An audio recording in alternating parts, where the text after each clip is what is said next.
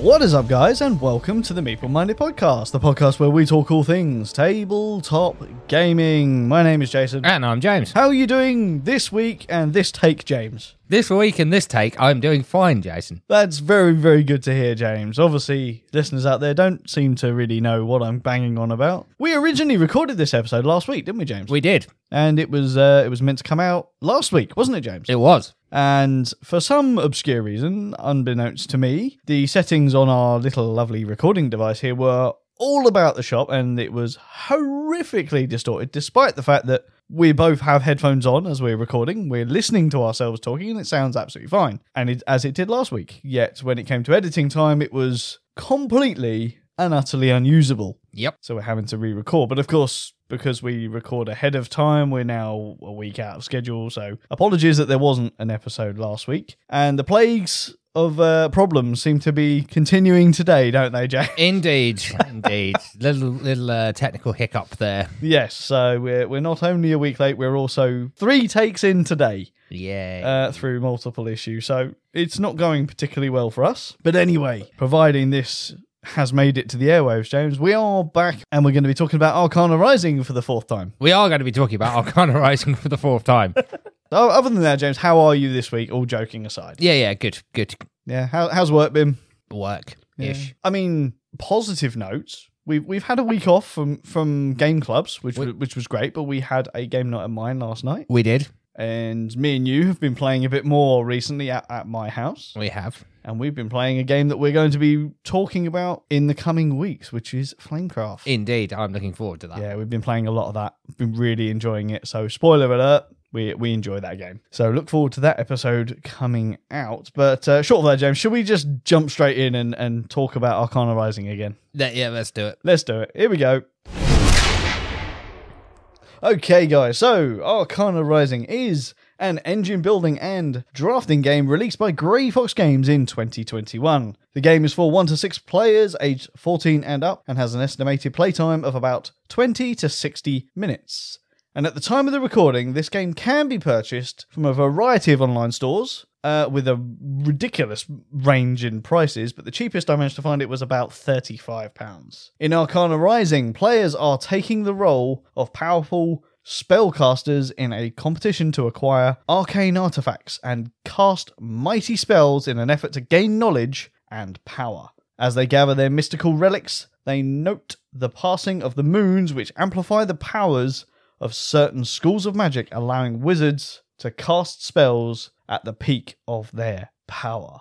There's a little synopsis of Arcana Rising, James, but what comes in the box when you purchase Arcana Rising? Okay, Jason, in the box there are 108 spell cards, 102 resource tokens, 84 victory tokens, 10 moon tokens, 6 player mats, 6 score trackers, 1 casting board, 1 token bag, and a rulebook.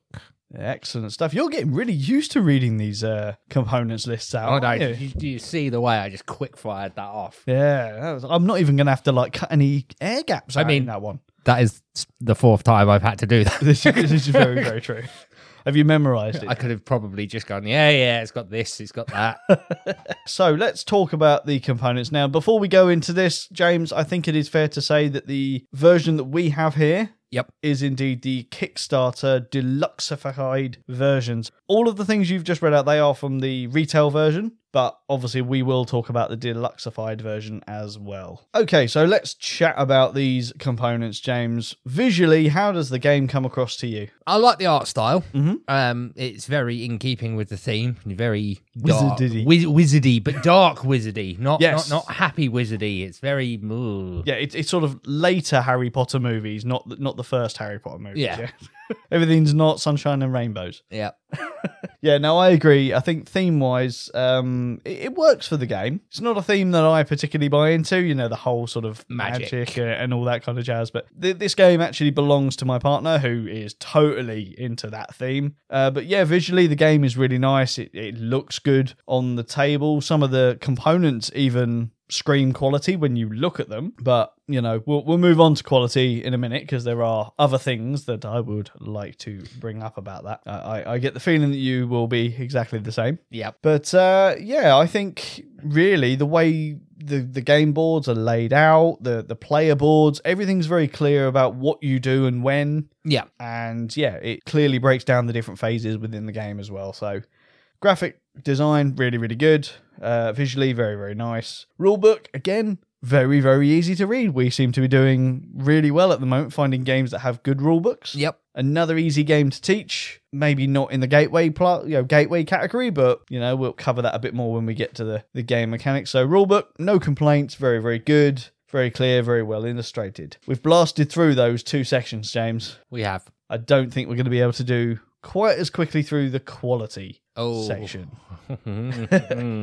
So, James, how is the quality of Arcana Rising? Well, it depends which bit we're talking about, Jason, because the tokens are perfectly serviceable. They're like wooden meeples. They're almost shaped like a goblet, aren't they? I think that's what they're meant to be. Yeah. And they're different sizes. I think the score things are 1 and 5, aren't they? Yeah, because it's for the resources ones that we're talking about. Yeah, for the resources. So it's good that they're sized differently, but I think it's in the Kickstarter version, they're the same color, or very, very. They're like one shade different of blue. So this is the first component that we're talking about, where we've got the deluxeified version. We've got the wooden meeple-esque type things.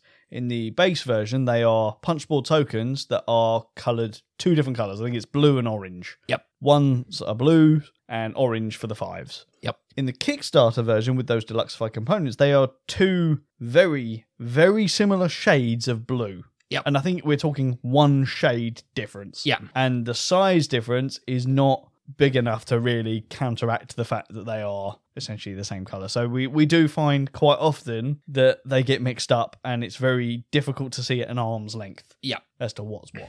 So that's the first niggle.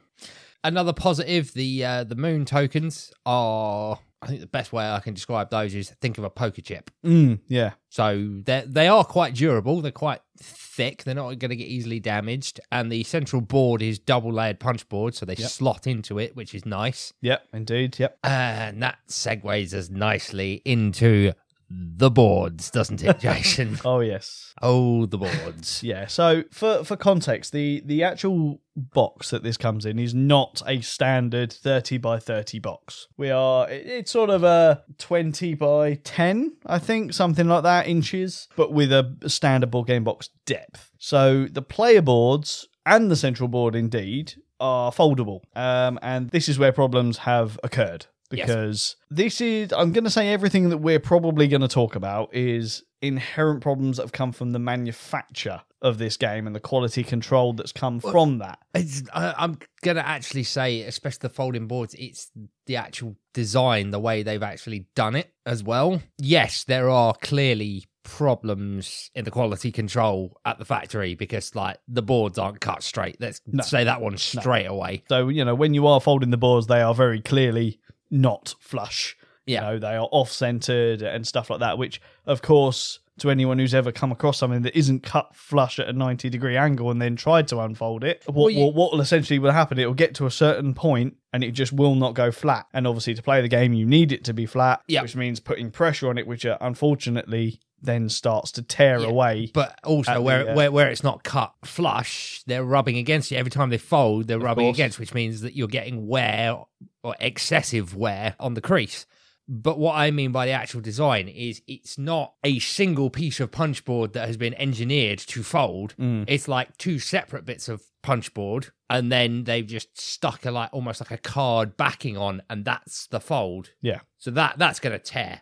Yeah. I mean, yours is already tearing. Yes, exactly. And this hasn't been played a stupid amount. Yeah. But we're fully aware now that the boards on this are not going to last, unfortunately, which is a real shame. So quality control is a problem. Yeah. And the design of the fold is pretty bad. Yes. There's no reinforcement to that fold at all. Yeah, it's not durable, and like I said, it's not been played that much, and it looks like it's a well-used game. Yeah, I mean, I've got games from when I was a kid that I used to unfold the boards constantly that are in better condition than this one. So not great. unfortunately, on that one. But yeah, I'm backing up what you said with the poker chip style moon tokens, which sit in the center board. That's really, really good. The center board is lovely, bar that design of folding with only minuscule amount of backing to it. Yeah. Especially with that center board, because obviously being dual layered, it's heavier, so it's going to tear quicker. But yeah, other than that, I don't want to bash on the quality of it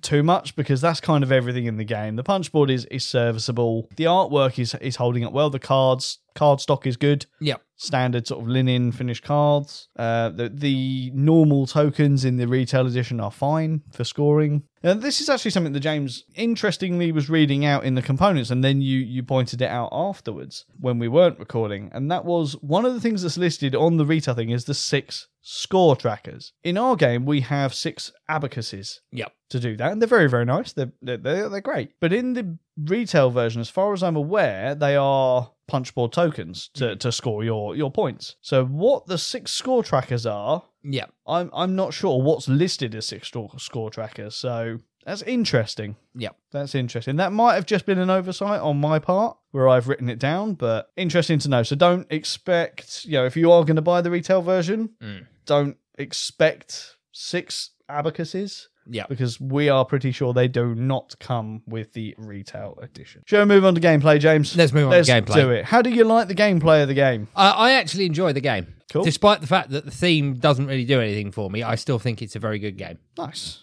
Is there any particular pros or cons that you like and dislike about the game? I find the drafting, the way they do the drafting, very interesting. So that should probably be the first point we talk about. Yeah, because obviously that is one of the first things that we do in the game. Now, for the first couple of times we played this, we actually played this wrong. We did. Because we saw drafting and we thought, we know how to draft, so we did how we are used to drafting, which is obviously take a card, pass it on, take a card, pass it on, and build your hand to then start going through the individual phases of playing Magic and such. However, this game is different, James. It is different. As we found out. And we can actually talk about the 2 different ways that we've played it and which one we prefer. Indeed. So, talking about the proper way of doing it, the idea is you're drawn a hand from one of 3 decks, which are numbered 1, 2, and 3, very handily. Yep. Because the game is broken up into 3 rounds, and each round has 6 phases. And the idea is you get given your hand, and from that hand you have to decide to play a spell, which is basically taking a card from your hand and adding it to your tableau, or I think it's casting a spell, but for ease of talking, we'll just call it discarding, because you essentially discard a card. Yep. In order to cast the 2 active moons, which allow you to activate those particular disciplines on your tableau. Now, that's it. That's all you do on a turn. So how it works is, as we say, playing a spell is pretty easy. You play a spell, you pay its resource cost. Yep. How you get resources is actually by casting spells and gaining resources from the cards that you've activated that turn. But that's as simple as it is for adding a spell. It's play a spell, pay its resource cost, slide it under that discipline, and you're done. Yep. Casting a spell is, as we said, you discard a card, and then for every phase within that round, you have 2 active moons. Yep. Which are also randomly drafted at the beginning of the round. Indeed, yep. So all of that will always be different. That adds the replayability. You can then activate those 2 disciplines, and by doing that, you go from the top of that discipline all the way down, activating every single card that it says and doing what it says on the card. Yep. It's usually a case of gain resources here, do this, do that. Yep. Very, very simple. Other than the very last phase. Yep, the 6th phase. Which is the 6th phase, where there is no active moons, but what you actually do is activate the bottom of every discipline. Of every single discipline, if I'm correct, yes? So if there's no cards on a discipline, there's always just the standard one, which is usually gain a resource. Yeah, gain whichever resource. It's really good, though, because you're activating 6 cards. Yeah. It's a very, very good one to do. So that's it. Yeah. That's basically it. And the game is about building points, isn't it, really? And that later on in the game, you start getting cards coming out where you can gain extra points if you've got the most cards under potions. Yeah. Or transfer blood money into gold, which is really good because at the end of the game, resources do get you points. Yep, but blood loses you points. Indeed, it does. But yeah, going back to the drafting quickly, it's like, I like that idea that you're not building a hand. It's look at your hand, play a card, pass it on. Yeah. Then you go to the next phase of the moons. So it's just a different, because you don't know what cards are going to come back for the end of the round. It's not, you're not looking at your hand and going, right, this is my hand. What am I going to do with it? It's, no, play one, pass it. Yeah, see, I thought the way that we originally played it, i.e. drafting properly and having my entire hand visible to me, I thought I would prefer that because I could be far more strategic. But actually, the way the game is meant to be played with the whole play one, pass it on, round moves on and stuff like that, I really love it. Yeah, I thought it was a really good way to do it. It made it far more challenging to try and come up with a strategy, especially in that first round. Yeah, because you can't plan ahead because you haven't got a complete hand to know what you're going to do. So it's like, I have no idea what I'm about to get. Exactly, because for how I was drafting originally, I'd probably take 3 cards that I knew I wanted to play, and then 3 that I was either happy to essentially discard in order to cast, or 3 that I could play if I really needed to. Whereas, not having that foresight to know what was going on, that really added the nice challenge for me. Indeed. So, one thing I'm really going to big up for this game is the downtime between player turns is so minimal. Yep. Really, really good. And the other thing is because there's cards within the game that are player interaction, but it's not like take that interaction. Yeah. You might get an instant play card which says take a card from your player to your right's discard pile and add it to your tableau free of charge. Yep. Or they can do something, or another player can do something. Yep. There's always an added interest there as to what's going on someone else's turn. There is. I also like the fact that, as we said, there are 3 rounds consisting of 6 phases. I like the fact that you've got those 1, 2, and 3 decks.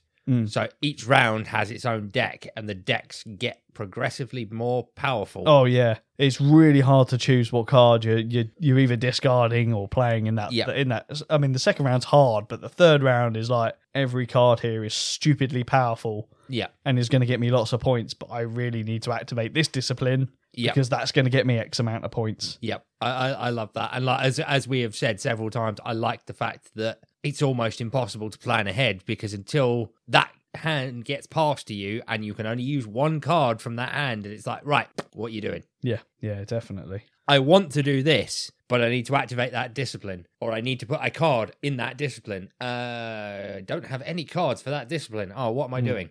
Yeah, exactly. It's not like you can plan your whole turn out in one go, which you could the way we were playing it wrong. Yeah, exactly. So, that's great. Another pro for me is how easy this game is. It is simple. And really easy to teach. And 6 players, James. 1 to 6 players. Now, we haven't done a full 6-player game. We've primarily been playing this at 4 players. I think we've done 1 game at 5. Yeah. And yet, I've done 1 at 2. I've done 1 at 3. I've done most of them at 4, and the occasion, I think I've done 1 or possibly 2 at 5. And every single game has not felt long. It's not felt drawn out. And in the 5-player game that I played, or one of them, every single player bar me was new. Did not find it a challenge to teach them all. They all picked it up really, really quickly. And surprise, surprise, I lost, as I always do when I'm teaching new games, ironically. But for me, really easy to teach. Massive thumbs up for the player count, because this is another game that, say if I was doing an intro game night at a game club and I had 6 new players turn up, I know where I'm looking. Yep.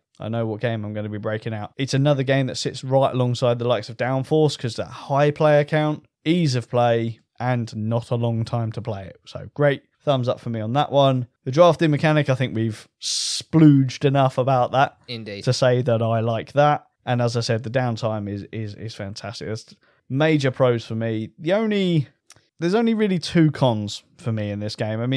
And this one is a personal con. The theme. I passed this game by when my partner bought this. I completely overlooked this game because I looked at it. I was like, it looks all right. It's magic. I don't really care. I would never have played this game if my partner hadn't have bought the game. Well, I mean, I probably would have played it if someone had asked me to play it, but Yeah. I'd never heard of it. No one had ever tried to get me to play it before. So I'm really, really glad that she bought it, and I'm glad I got to play it. But yeah, it is a bit of a con. If you're not into Magic and all that, you are going to overlook the game. And the second con for me, and this one is a bit more important to me, and that is that I find the game can be pretty unforgiving if you make a mistake Yeah. or play something at the wrong time, especially late game. Yes. I would agree with that 100%. For example, there's been a couple of games where I think I was in the lead, but not by a lot, going into the last round, and I made I guess it wasn't an educated decision, but a decision to play a certain card at a certain time, and it ended up costing me the game because the way I'd done it, I didn't maximize the points I could have got. Yep.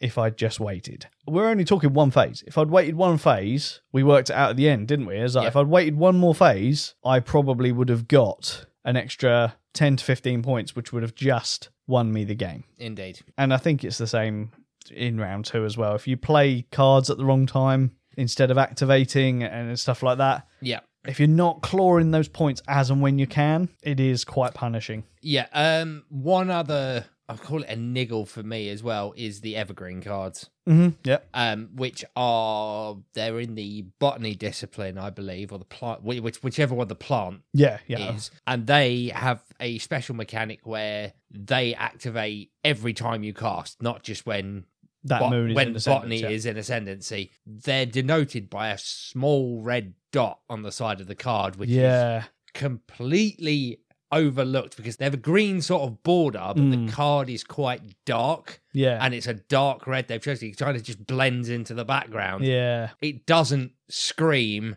activate me. No, and I think whenever we've talked about it, and a couple of other players have stated, is like it would have been better if they'd made the edge of the card red. Yes. Yeah, like a red ring around I the kind inner of- part of the card. I kind of get why they didn't do that because it's also located right next to the blood discipline, which is red. yeah. It's like the marker needs to be a lot more in your face to say, hey, remember to do this card every time. Yeah, and I think, again, that's another one where it sort of ties into that whole, it's punishing if you do forget to do it, because a lot of them will get you extra point. Like I think back to a game we had with Dave, Yep. and he had at least 3 turns where he didn't activate his evergreen cards, and he had 3 of them. Yep. So he was missing I've done it. stupid amount of resources, and also one of them was getting him victory points. Yeah, every time I've had evergreens out, there's at least one phase where I've forgotten to do it because botany's not in ascendancy, and it's just You like, don't think to look at it. Even though I'm going along the tableau,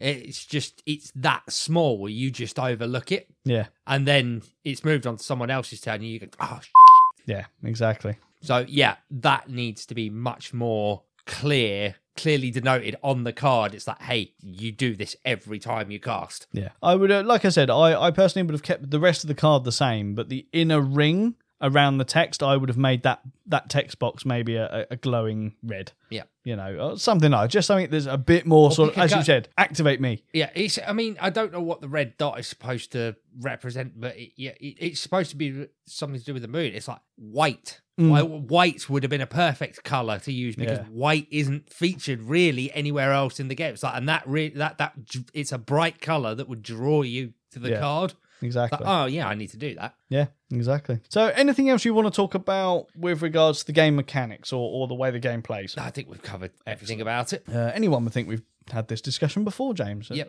We know exactly what we're going to say. Indeed. So we're going to move on to our final thoughts. James, what are your final thoughts for Arcana Rising? Who would you recommend the game for? And did you enjoy it? Okay, final thoughts are gameplay-wise, this is a very good game. Mm-hmm. Yeah. Suffers from some horrific quality issues, and I can only go by what's in front of me. I don't know if later on down the line they resolved those quality issues, but I can only comment on the copy that we have in front of us. So yeah, really bad quality issues on those punch boards. And I would definitely say, being that this is Grey Fox Games, I've never experienced a bad Grey Fox game.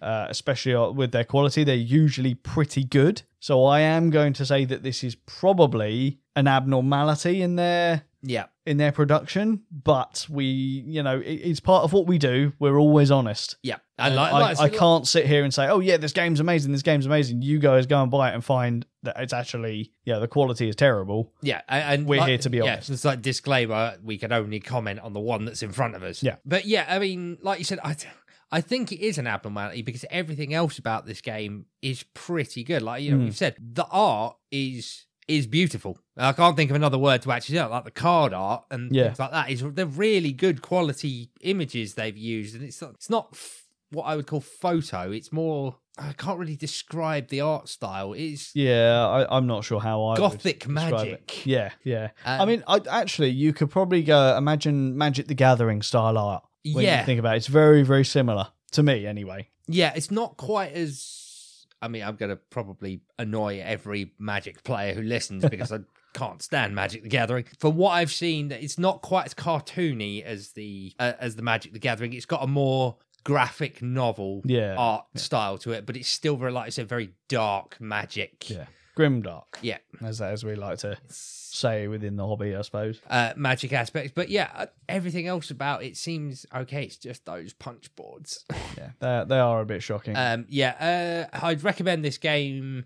Like you said, it would make a brilliant intro game for people that's learning because it is super simple to pick up. But I think more experienced players would also enjoy it because of there is a level of thinkiness to it. Yeah. Gamers of all stripes would probably enjoy it. I'm with you on the theme. It's like I would pass this game by because I'm not a Magic fan at all, and that would be a mistake because the gameplay is very good. Yeah, nice, very good comments there.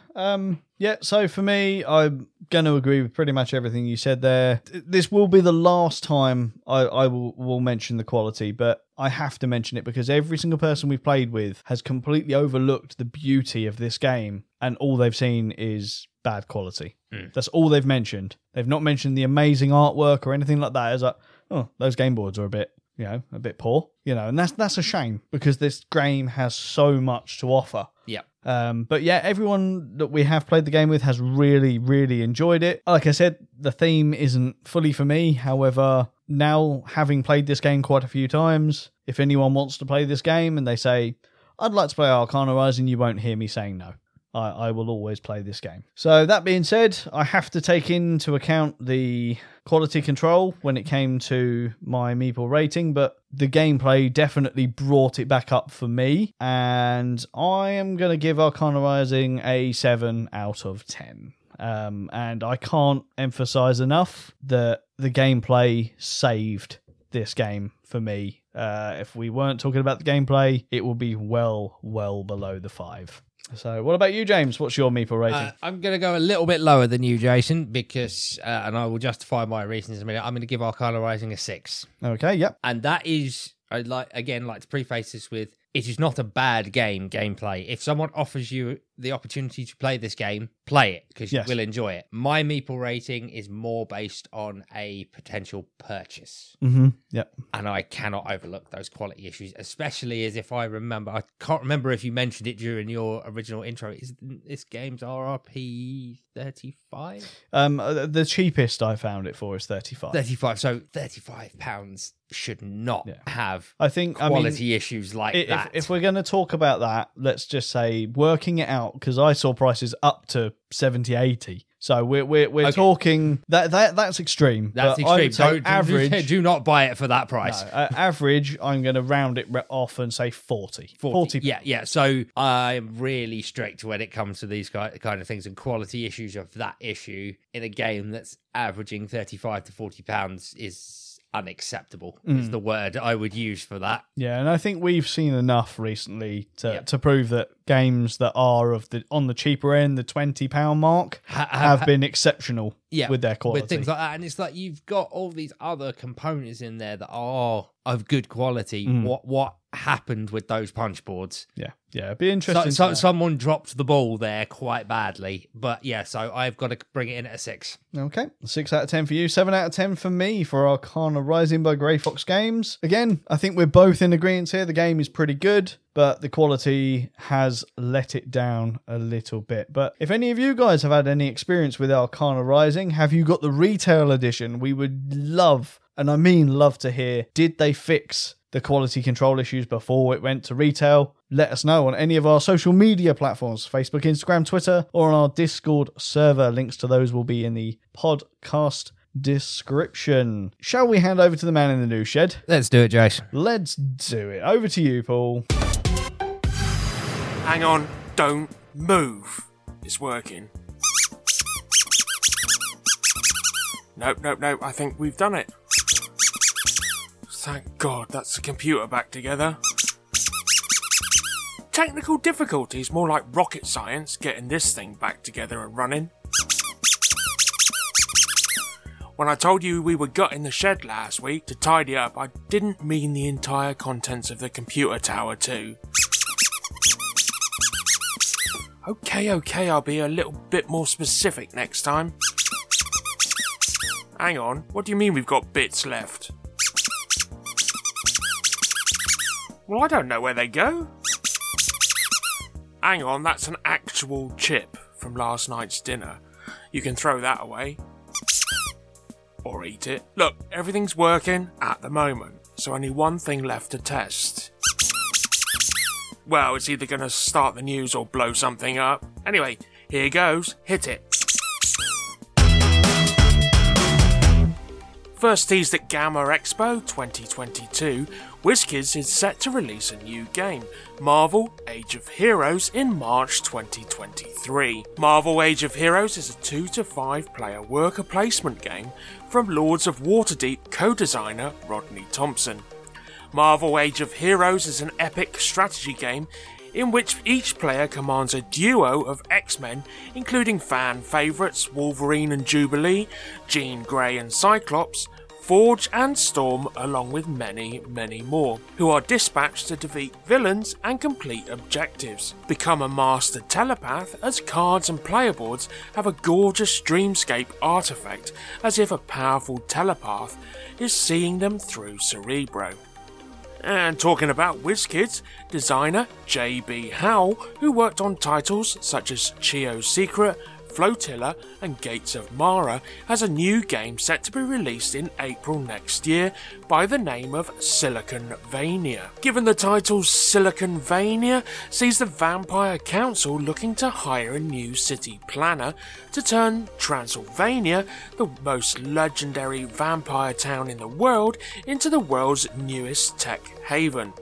You and your rivals are competing to land a job that will ask you to create a diverse cityscape for vampire and animal life, provide plenty of blood banks for your citizens, secure contracts, and bring aboard the best specialists in the industry. The race is on to present to the Vampire Council the most organised plans for the city to renovate Transylvania into Siliconvania.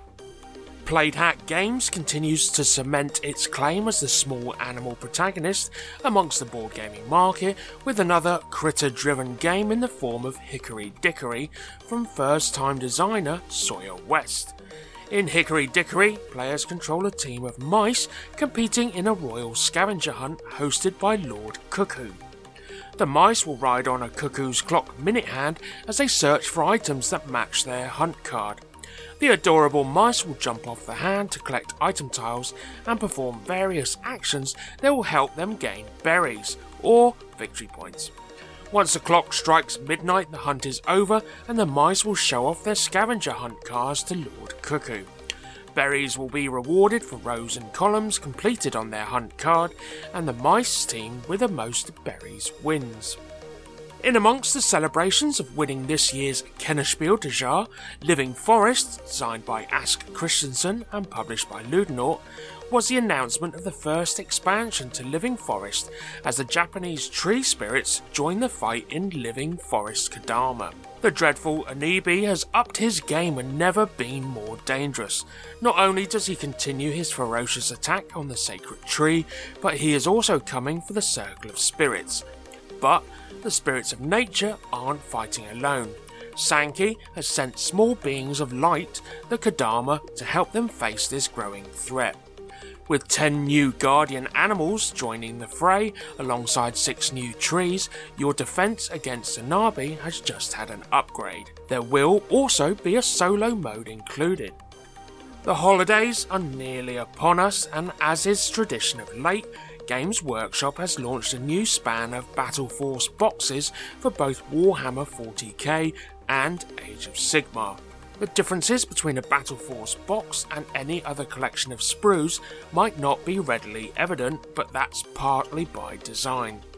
Battle Force products collect previously released squads, individual figures and other minis into something meant to give players a fairly complete 2,000 point army. That's why the represented factions tend to follow Games Workshop's product line from the past couple of years and lean on the most recent Codex books to hit the market. Battle Force can be a great opportunity for those who save their wargaming funds all year or players ready to invest in a big army on their first go.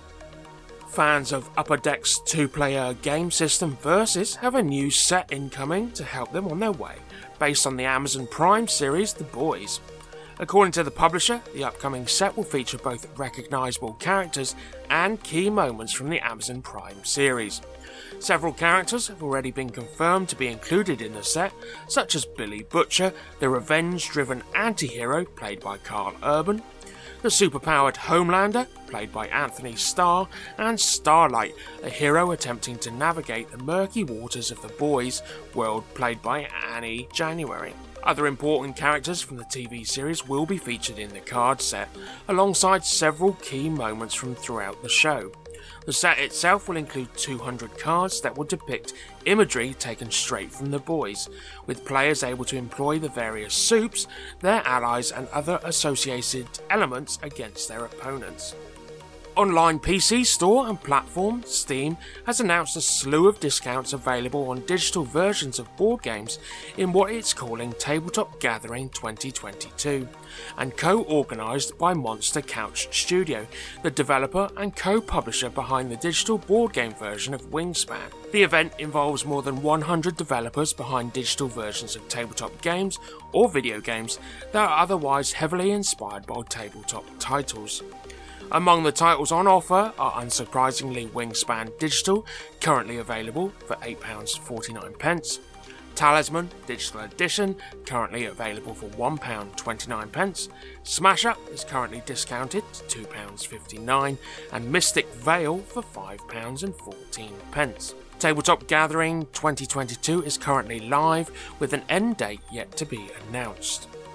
And this week's main news: Atomic Mass Games, responsible for the dogfighting hit X-Wing, the Space Fleet game Armada, and the ground-based wargame Legion, alongside Marvel-based miniatures game Crisis Protocol, have announced their newest title, and they've not strayed too far from the back catalogue. Introducing Star Wars Shatterpoint, a skirmish-level miniatures battler in development, starring handfuls of familiar characters and inspired by the sci-fi series' classic cartoons. Compared to the larger armies of something like Warhammer or Legion, Shatterpoint will use fairly small numbers of models on the table. These models will form strike teams made up of famous faces from the galaxy far, far away, including the likes of Ahsoka Tano, Bo-Katan, Asajj Ventress, Luminari Undula, and Lord Maul.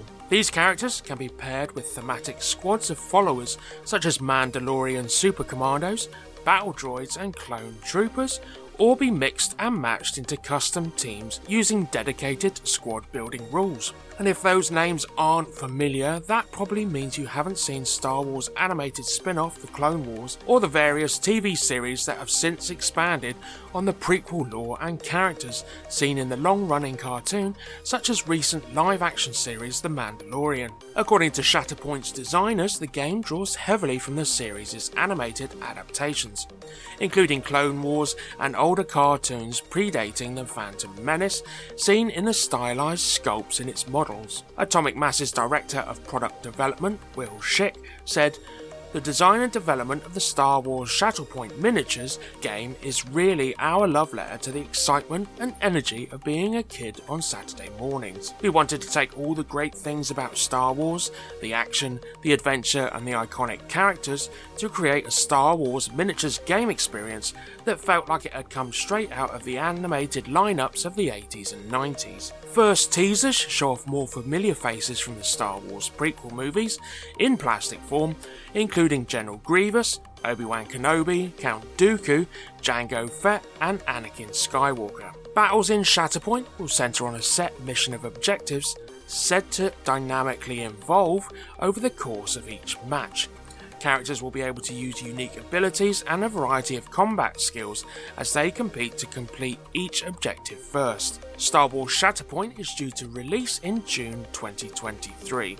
Its exact contents and its price are yet to be announced, although a box shot has been released featuring Ahsoka Tano and Anakin on the side of the Jedi battling Sith warriors Maul and Asajj Ventress. This week on crowdfunding has looking forward to the end of the cold nights and ahead to spring in Survival of the Fattest by first-time publisher Dirty Rascal Games, and this is over on Kickstarter. The game is for 1 to 4 players and can be played in roughly an hour and can be played by your own critters from 8 years old. Old Grizz slowly opened one sleepy eye and peered out of his den. The snow had all but melted in the warm sunshine and the smell of spring filled the air. The old bear found no joy in the beautiful scene though. He had survived enough winters to know that work lay ahead. His mind reluctantly turned to thoughts of hunting and hoarding, stashing as much food as possible while the woodland was awake and bountiful. The bear's brooding was interrupted by an annoyingly cheerful voice. "Look, honey, another big juicy berry. This will be our biggest stash yet." It was those two ridiculously radiant rabbits, Honey and Buns. As he watched the little bunnies annoyingly bounce from bush to bush, a cunning plan started to form. Maybe he wouldn't have to make such an effort this year. After all, there were plenty of other critters already hard at work. Old Grizz pondered this new revelation.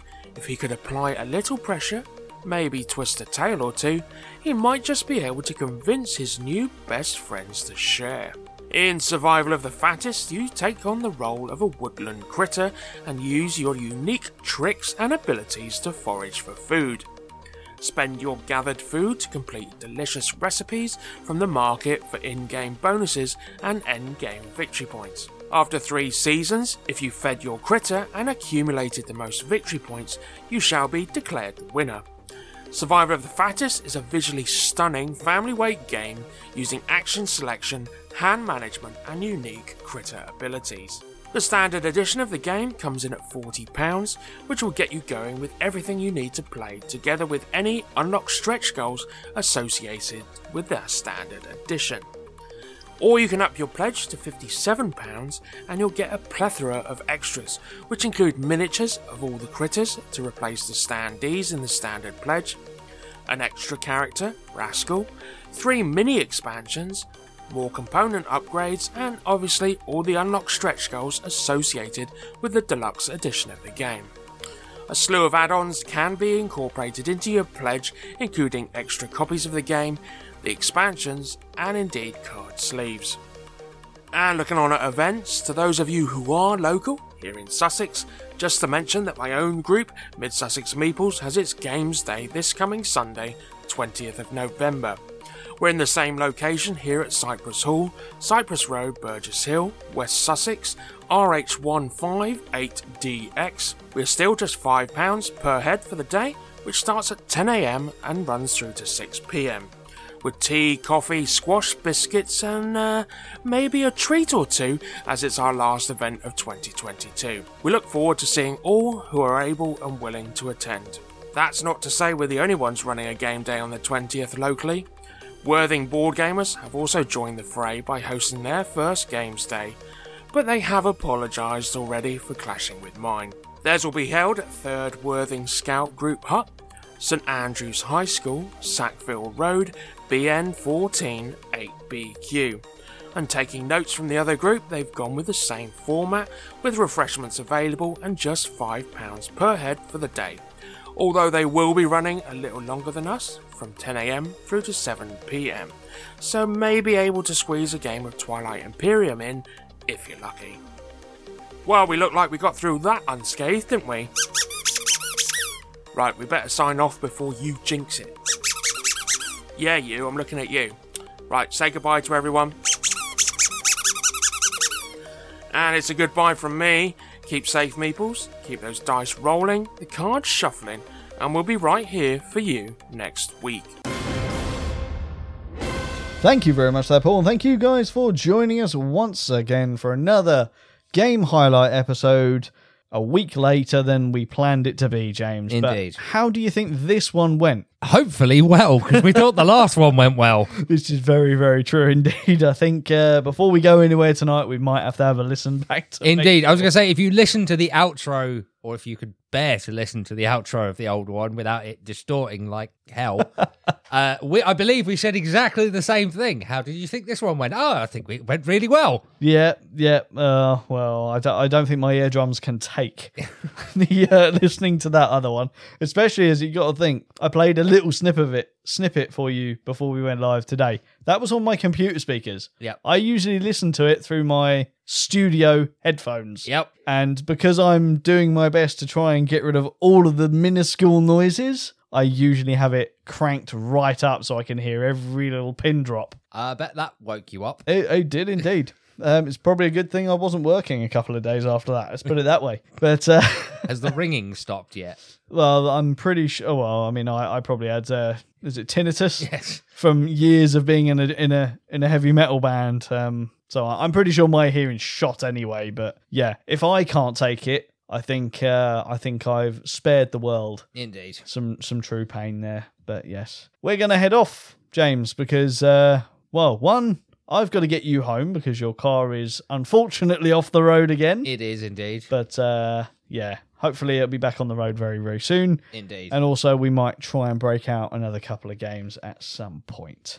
Well, it'd be rude not to, wouldn't it? It would. I mean, the hard thing is, James, we've done this entire episode with that Flamecraft board sat. Yeah, Sat I just noticed. there. I noticed that you hadn't put it away, just sitting there teasing me.